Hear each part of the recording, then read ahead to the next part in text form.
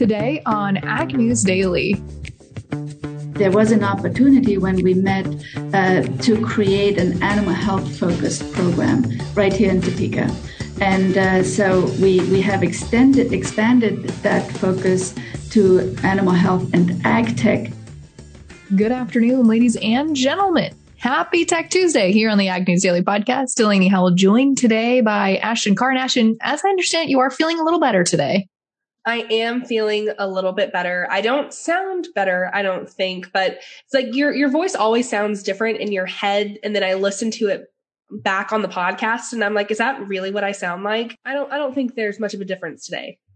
Good. I'm glad you're feeling better. We're happy to have you back. I got to tell you though, I'm curious if any of our listeners are having this issue, but my allergies have been unusually bad for this time of year. I'm guessing just, it hasn't rained up here it kind of has rained, but not enough to where it's kind of like subsiding all of the pollen and bean dust and all of that stuff. So I'm curious if other people have had allergy issues this time of year.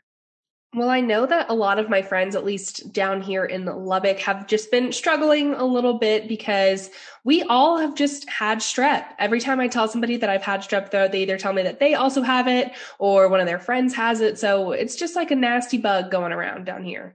Well, it certainly is, I guess, Ashton. Well, Delaney, apart from talking about the sniffles, we have some news to discuss. And from what I understand, you have a good bit to tell us. Okay, so I'll just start here. We're going to talk about the John Deere strike because that's still going on. As we know, 10,000 workers are striking here. And so this gal that I was talking to at the gym today, her friend works at the facility here in Iowa that is on strike and works in accounting and financing, Ashton. And the gal I work out with said her friend told her that John Deere has now told those people that do not work on the floor, have not worked in manufacturing, have worked in, other areas, HR, accounting, financing, etc., kind of the office salaried people. Those people have had to get on board or get out. They have been told that they are going to go through training to run the manufacturing floor because they don't have workers to keep the assembly lines running. And so now these folks that are not used to working in that factory type of position are being forced into different shifts where, like last week's shift would have had training, working on the floor. Now this week's shift is going to have training and work on the floor. I was baffled when she told me this. That's quite interesting because from everything that I've read, it sounds like the higher ups at John Deere are really trying to make something work, but I feel like this is completely different. It is. It's very surprising. It kind of makes me wonder too, in John Deere doing this, making salaried workers work on the floor, does that give them more leverage with the union? I don't know. I think that it's an interesting development to say the least. I reported the other day that they had some kind of contingency plan in place, and I guess this is it. That must be it. Yep. But I don't know. I'm very mixed on it. I was talking to Blaine about that this morning, and he said, I said, basically these employees were told that if they didn't like it, they could either leave or they had to go through with it. And he said, the job market is so hot right now. I don't know any of them would stick around for that, but I don't know. Everybody to each their own. Some people like having a job. Some people probably don't like the idea of not having a job and quitting and trying to find something else. So there's definitely two ways to look at that one. I would definitely agree there. And I don't really think there's an end in sight. And we're going to keep talking about this, of course. And I'm interested, hopefully we'll have a conversation later this week to talk about how this is, of course, also going to be impacting the used equipment machinery prices. So, it's like a trickle down effect. There's a lot happening right now. So hopefully we can dissect that a little bit more later this week. But for now, I want to kick things over and talk about the RVOs because the head of the Kansas Corn Growers Association, Greg Krisick, says that he wants the Biden administration to follow through on campaign promises to support ethanol. Krisick said that there's uncertainty in the industry because RVO under the renewable fuel standards haven't been set yet. The EPA hasn't released RVO requirements as a November 30th deadline is fastly approaching. We're just about a month and a half away from this deadline, and we really don't have much to go off of yet. So I'm also going to be looking out for this one to see if we meet this deadline. If I'm remembering correctly, Delaney, we didn't meet this deadline last year either. No, we typically don't meet this deadline. It is not one that, for whatever reason, we follow through on very well. Then I don't understand why we haven't. Well, that's a good, hey, nothing is fast to get done in Washington, D.C. You had to have a target deadline. Otherwise, things would just keep getting pushed off further and further into the future.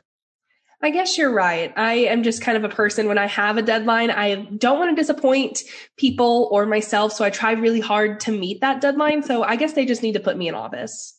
There you go. There's your campaign slogan, Ashton. We are going to make you a politician. Oh, I don't know about that one. I don't think that I'm cut out for the DC life, or the politician life, I should say. That's okay. I probably wouldn't be either.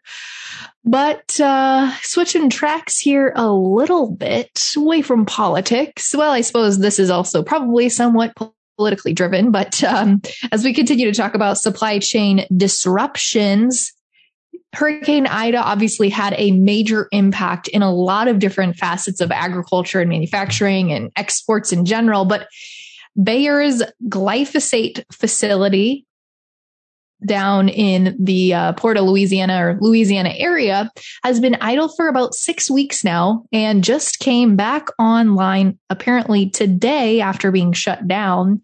But last night we also saw Bayer had a big investor meeting in which they told investors that the company has seen no impact on its full year guidance regardless of these other big market factors. This glyphosate facility that I was mentioning there just went back up online, and they said that even with that and, about 6 weeks of production loss there, it will involve some cost impact. But for the most part, they're saying that they're still on track here for a pretty stable financial year, which if you're a farmer, probably doesn't make you feel too warm and fuzzy as input prices continue to rise. Ashton, I know I invited you to the grain marketing discussion group on Facebook. Folks, check it out if you're not already part of it. But yesterday, they just kind of did a spin-off group for fertilizer discussions. And I just hopped in there. I like to watch what farmers are saying because I think that gets reported differently than what the media shares. And it's been interesting to see different parts of the country, what folks are reporting there for fertilizer prices. I saw a guy that shared kind of like a little matrix spreadsheet, Ashton, talking about his basically various input costs and looking at the price comparison of corn versus soybeans, because obviously fertilizer is a much heavier used input in corn acres than soybean acres. But he was calculating that his new break-even price, and he didn't do a fully extended, if I have this many bushels, I need to make this much. But basically, he needs to make we need to have high commodity market prices in the $5 for him to have a low yielding corn, high yielding corn, 200 bushels plus, still in the mid $4 range to get that break even met. So ultimately what this signals to me is that balance sheets are going to be pretty tight next year on the corn side of things, which is going to be interesting when we get into the acreage discussion come later this year into the spring, Ashton. I'm glad that you brought up Bayer, Delaney, because I had this and a couple of other things that I wanted to hit on when it comes to Bayer. And, you talk there about, corn acres and those kinds of things. And I've seen a couple of different stories, but in particular, Liam Condon, who is involved, I think he's the head of the ag unit at Bayer. I can't remember his title correctly, but when he was asked if rising production costs may push farmers to plant fewer acres of corn, he said that it was a little bit too early to know whether producers might make any shifts. But I've seen a lot of conversations talking about that. And another thing that I also kind of wanted to hit on when it comes to Bayer is that they said that they estimate that its average seed prices will go up about 5% 6% for 2022. And this comes as farmers are pre-buying seeds and chemicals that they need earlier than normal. So I'm interested to see how 2022 plays out. I am as well, because there really are, I mean, I'd hate to be a market bear in this instance. Darren Newsom's famous for that. I'm following in his footsteps now, Ashton, but there just really are a lot of factors lining up here that don't paint a wonderful picture for agriculture from a balanced cash flow perspective. No, not at all. And I actually read an article earlier today talking about how just some of the things going on right now, from the supply chain to labor issues, how it's all kind of a tidal wave. And so that just kind of put a negative image in my mind. So I am a little bit anxious today on how things are going to be playing out here in the US in particular, but I am also looking out on how things are playing over in China when it comes to their swine herd, because it was announced earlier today that China has allowed imports of breeding pigs from Ireland. These pigs must be put under quarantine in Ireland for no less than 30 days before export. This approval took effect on October 18th, so that was yesterday, according to the notice that was released. And this notice also set out various health and hygiene requirements for the export.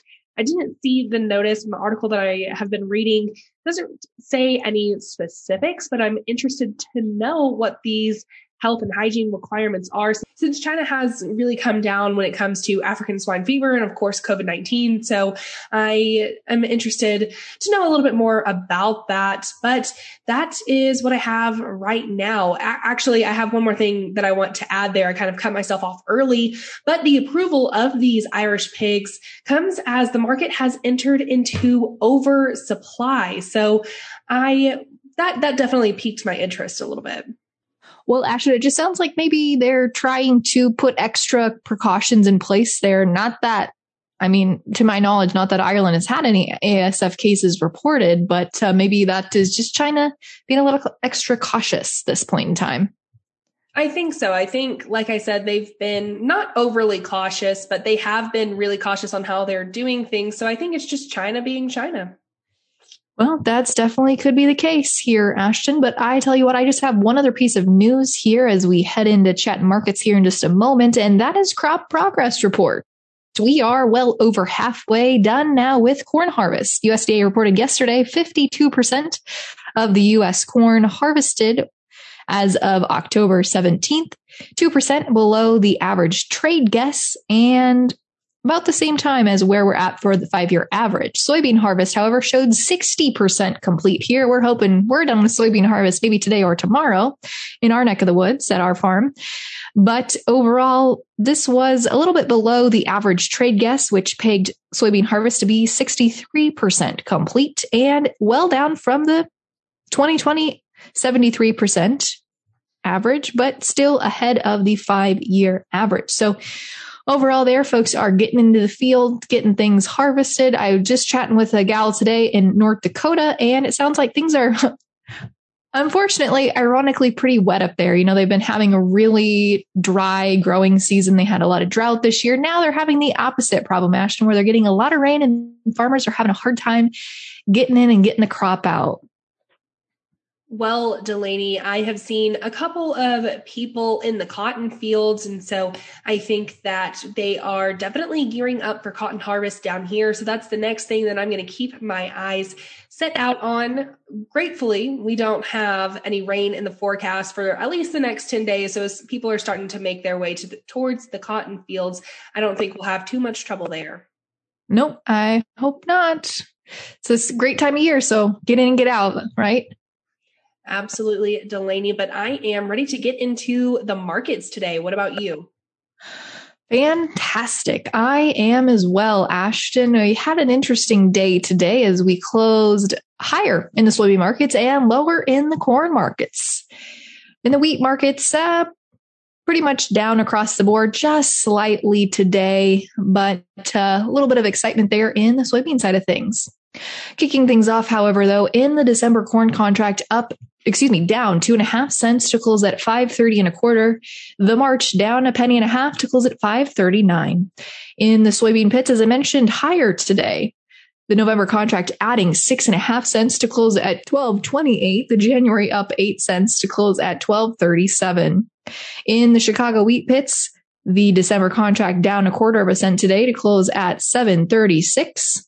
The March down 1/4 cent to close at 7.48. In the livestock pits today, we saw weakness across the entire protein complex. December live cattle down 40 cents today to close at 130.02 1/2. The February unchanged on the day to close at 135. Feeder cattle today showing weakness as well, with the November contract down 50 cents, ending the day out at 158.85. The January down 32.5 cents to close at 159.22 1/2. And in lean hogs, December down $1.35 today to close at 77.40. The February down $1.32 1/2 to close the day out at 80.45. Ashton, wrapping things up here in the Class 3 dairy milk futures, we saw a little strength today as the November contract added 2 pennies, closing at 19.18. The December up 12 to close at 18.92. Ashton, without further ado, we're going to be chatting technology today with Go Topeka.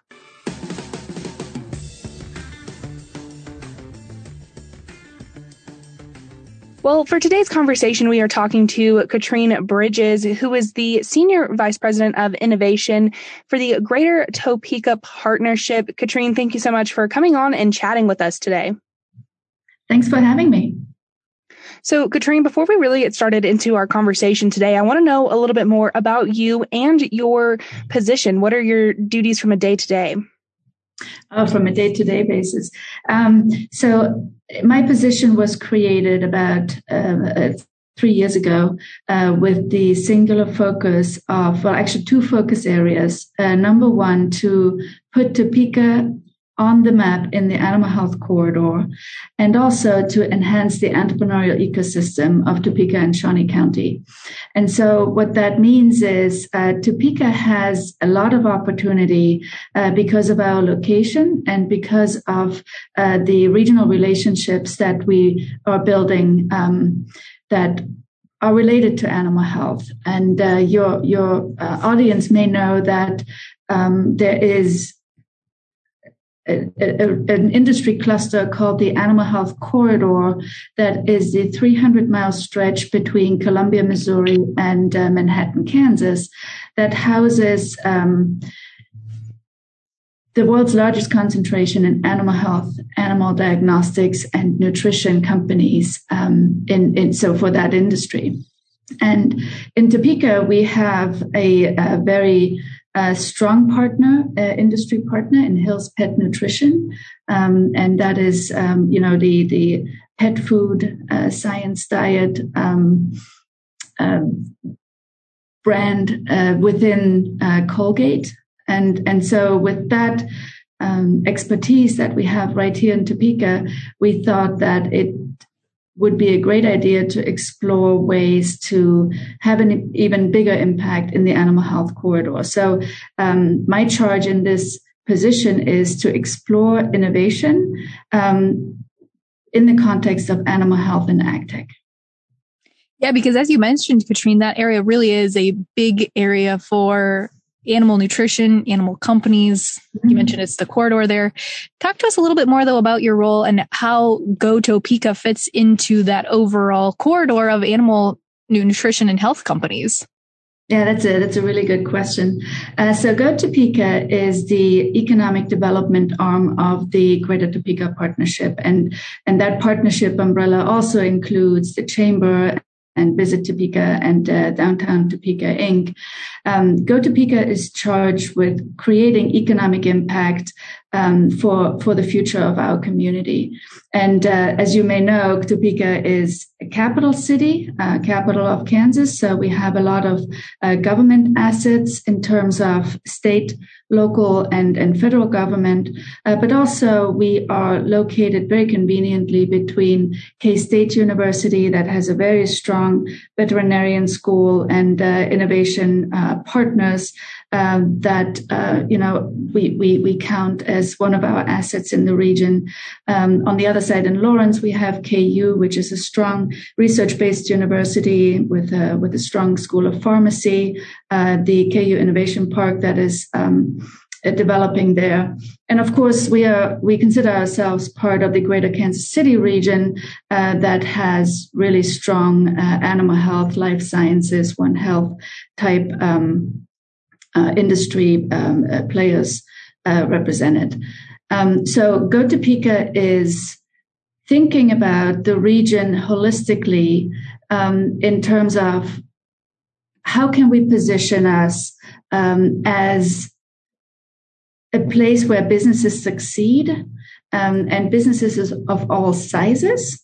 I'm particularly interested in the startup world because as we're building out programming to support and attract startups in the animal health and ag tech field, we came across the Silicon Valley-based venture capital fund Plug and Play that we have entered into partnership with and have launched our first of its kind animal health accelerator program right here in Topeka that runs twice every year. So you say that this is the first accelerator program of its kind. How does this differ from other programs? Very good question. So it's the first of its kind for Plug and Play as they are building out different industry expertise areas. So Plug and Play is a global organization. They are represented on 5 continents, many different countries, but they also have expertise in running accelerator programs in 20 different industry verticals, anywhere from energy and sustainability, retail and branding, supply chain and logistics, mobility, fintech, and so on. There was an opportunity when we met to create an animal health focused program right here in Topeka. And so we have expanded that focus to animal health and ag tech because of the strong tradition of agricultural technology that we have in Kansas and in the Heartland region. And I think your listeners probably know more about that than me, most likely. But there's a huge opportunity to use the experience that exists in the Heartland and bring that to innovators from around the world that can increase productivity, create new jobs, make sure that sustainability is, a focus area in innovative trends of the future. And so, Katrine, as you look at the programs that you guys are working to implement, how do you go about actually working with animal tech startups or ag tech startups? Are you going out and recruiting people to come and move offices to your area? Are you putting together incubators of sorts to grow new tech companies? Tell us a little bit more about the day-to-day of that. Yeah, so a little bit of everything.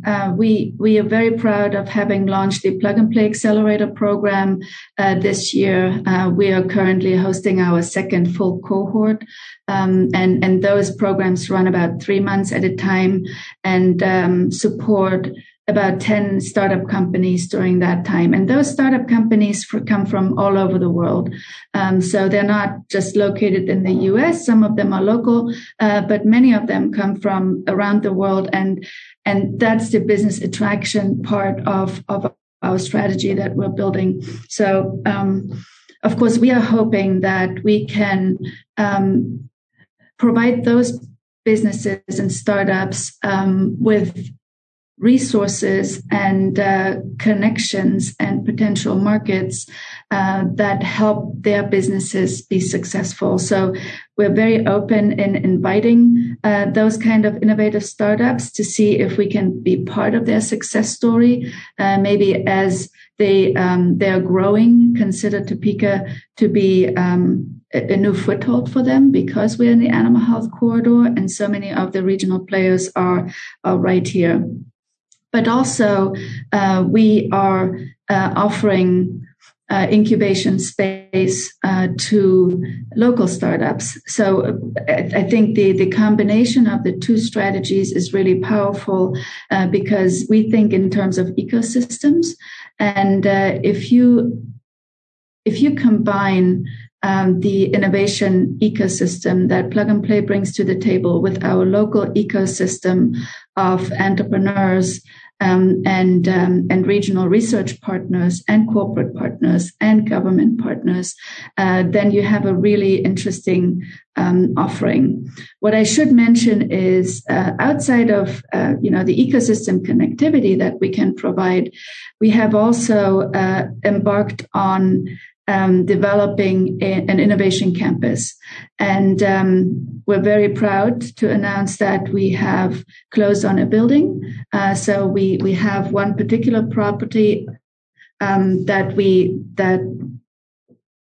intend to develop together with a very experienced developer that specializes in innovation campuses and innovation spaces, life sciences building on a national scale.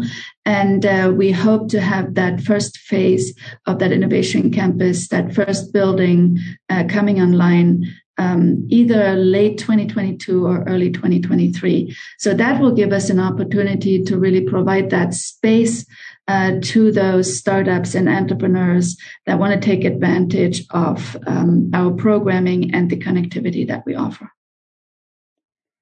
So, Katrine, this is the second cohort here of the program. So what are some companies? Of course, we're talking about animal health and ag tech, but can you tell us a little bit more about the companies that we're seeing in this second cohort?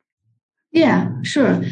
So keep in mind that the program is searching for startups and select startups very much based on the specific needs and focus areas that our corporate partners have. And maybe I can mention a little bit about who those partners are, because they were really fundamental in founding the program, launching the program, and they have a lot of input on the strategic direction. And those are Hill's Pet Nutrition, our local animal health partner. The second corporate partner is Cargill, very much in the production animal space, and the third partner is Evergy, our local and regional energy provider. And while that may seem like an interesting combination of industries, it really at the back end makes a lot of sense. I think Evergy wins very much if it finds the right offering that it can give to our agricultural and animal health related clients. So it's really a good mix. So with that in mind, the startup companies that are in the current cohort cover anything from pet nutrition, microbiome, gut biome, to pet telehealth solutions, to supply chain solutions, but also, battery solutions and sustainability efforts in terms of packaging. So it's actually a really interesting lineup that was selected for this current cohort. Well, Katrine, it's been really interesting to hear a little bit more about the Animal Health Corridor and just more about this cohort and the program. For our audience members that might be interested in looking into the program a little bit more, where can they find information? Yeah, certainly. So we have a lot of information online at gotopeka.com/innovation. And I want to make you aware that we have our Plug and Play Expo Day that will show all the 10 startups that have participated in the program with their pitches. And that happens on November 10th at 10 o'clock Central Time. So it's a virtual session, and I invite everybody who is interested to join. We'll have a registration link on the website that I just mentioned, gotopeka.com/innovation. Well, awesome. Katrine, thank you so much once again for coming on and chatting with us today. Thanks for having me. It was fun. Thank you.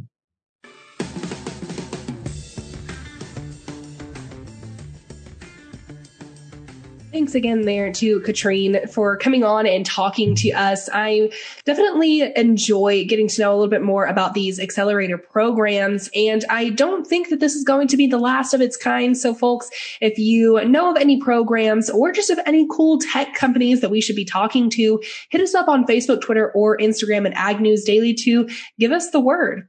With that, Delaney, should we let the people go? Let's let them go.